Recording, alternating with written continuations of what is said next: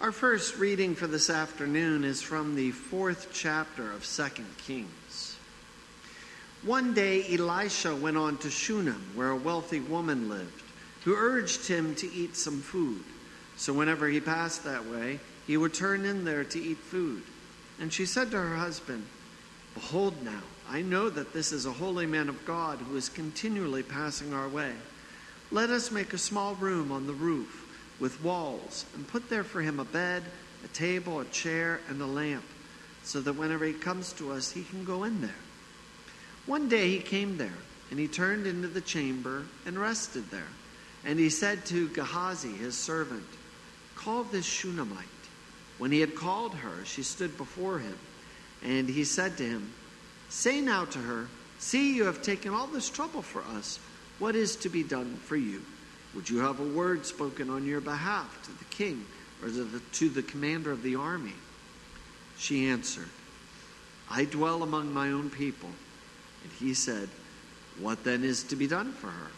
Gehazi answered, "Well, she has no son, and her husband is old." He said, "Call her." And when he had called her, she stood in the doorway. And he said, "At this season, about this time next year, you shall embrace a son." And she said, "No, my lord, O man of God, do not lie to your servant." But the woman conceived, and she bore a son about that time the following spring, as Elisha had said to her.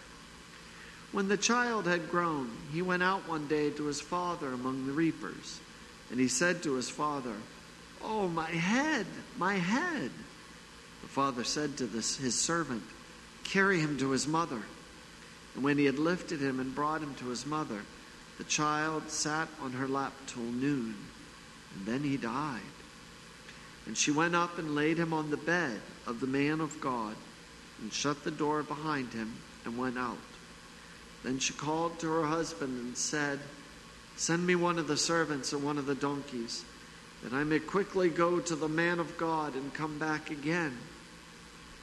When Elisha came into the house, he saw the child lying dead on his bed. So he went in and shut the door behind the two of them and prayed to the Lord. Then he went up and lay on the child, putting his mouth on his mouth, his eyes on his eyes, and his hands on his hands. And as he stretched himself upon him, the flesh of the child became warm. Then he got up again and walked once back and forth in the house, and went up and stretched himself upon him. The child sneezed 7 times, and the child opened his eyes. Then he summoned Gehazi and said, "Call this Shunammite." So he called her. And when she came to him, he said, "Pick up your son." She came and fell at his feet, bowing to the ground. Then she picked up her son and went out. This is the word of the Lord. Thanks be to God. Our second reading is from the 5th chapter of Ephesians. Look carefully then how you walk, not as unwise, but as wise, making the best use of time, because the days are evil. Therefore do not be foolish, but understand what the will of the Lord is. Do not get drunk with wine, for that is debauchery, but be filled with the Spirit, addressing one another in psalms and hymns and spiritual songs, singing and making melody to the Lord with your heart, giving thanks always and for everything to God the Father, in the name of our Lord Jesus Christ, submitting to one another out of reverence for Christ. Wives, submit to your own husbands as to the Lord. For the husband is the head of the wife, even as Christ is the head of the church, his body, and is himself its Savior. Now as the church submits to Christ, so also wives should submit in everything to their husbands.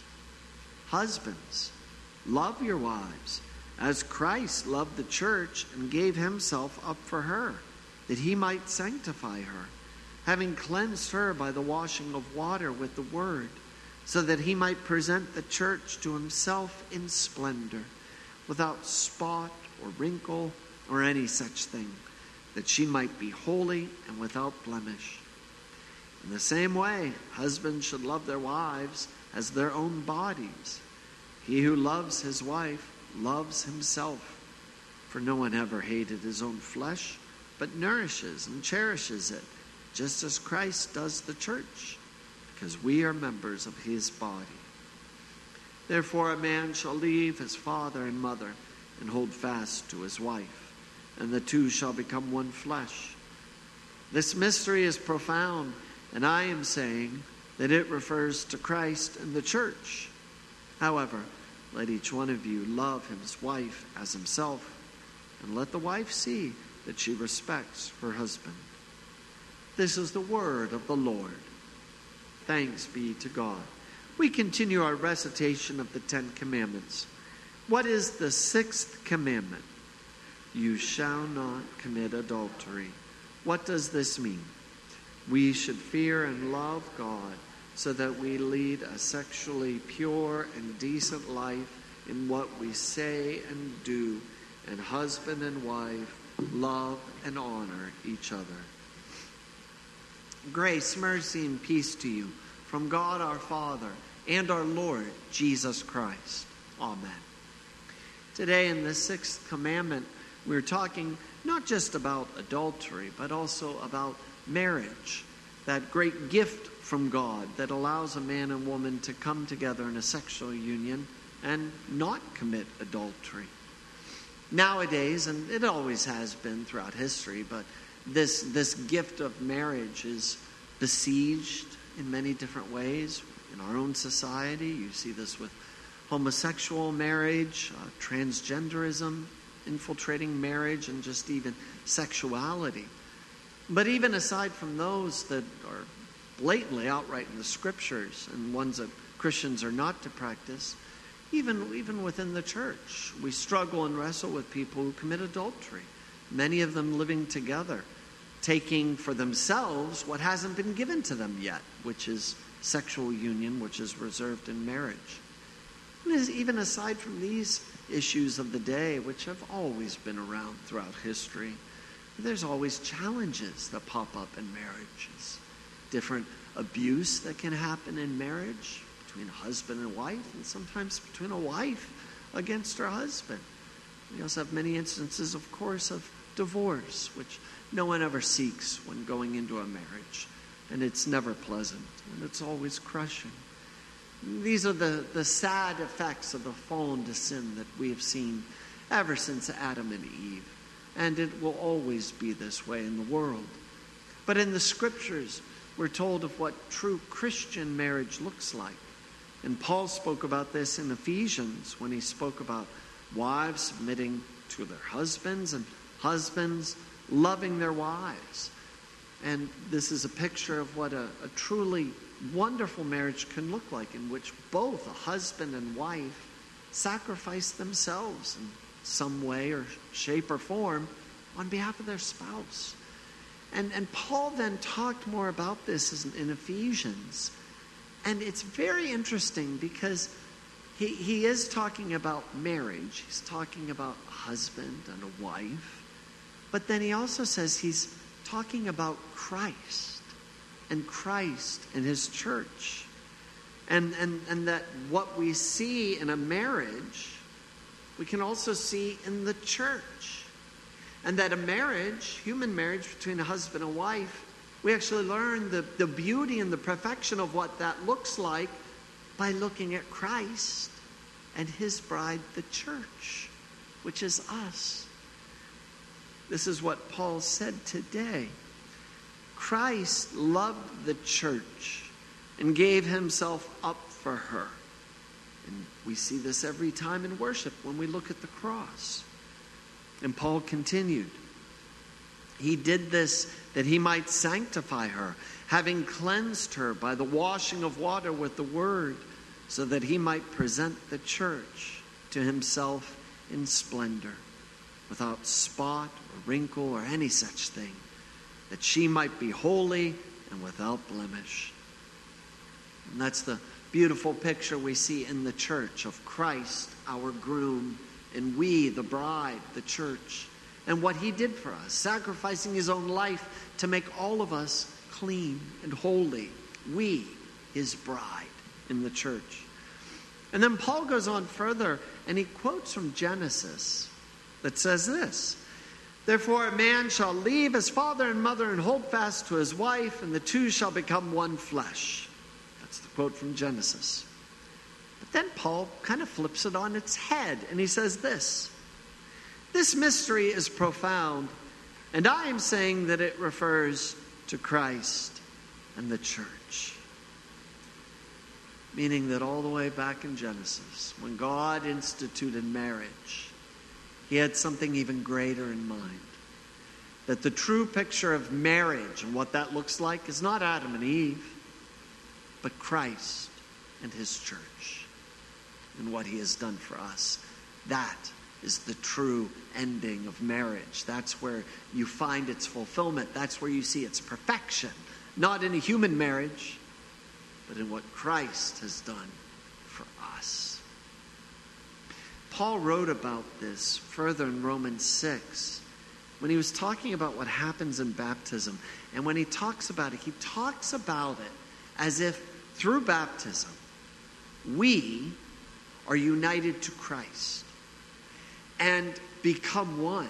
Just as in Genesis it says the two shall become one flesh in marriage, a man and a woman. Paul says that when we are baptized into Christ, it is a marriage. Us and Christ becoming one, united. And this is what Paul said in Romans 6.